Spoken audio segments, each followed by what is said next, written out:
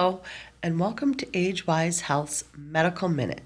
On today's brief show, we're going to talk about joint replacements and what to expect. If you're dealing with hip pain, shoulder pain, knee pain, you don't have to any longer. Seeking a physician's advice and a surgeon's advice is key. What to expect when you have a joint replacement is also a lot of physical therapy. A lot of listening and a lot of discipline go into that. Dealing with pain is not something we have to do anymore. Arthritic pain or joint pain is something that now, with technology and the wonderful medical field that we have here in Michigan, we can overcome joint pain. You can do this, and we're here to help.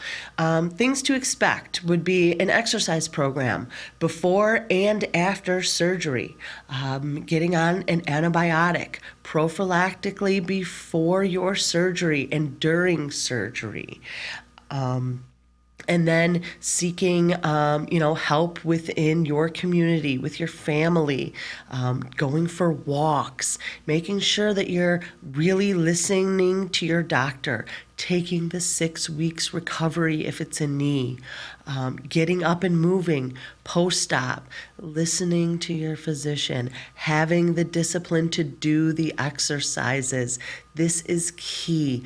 Putting in the work now will help you remain pain-free.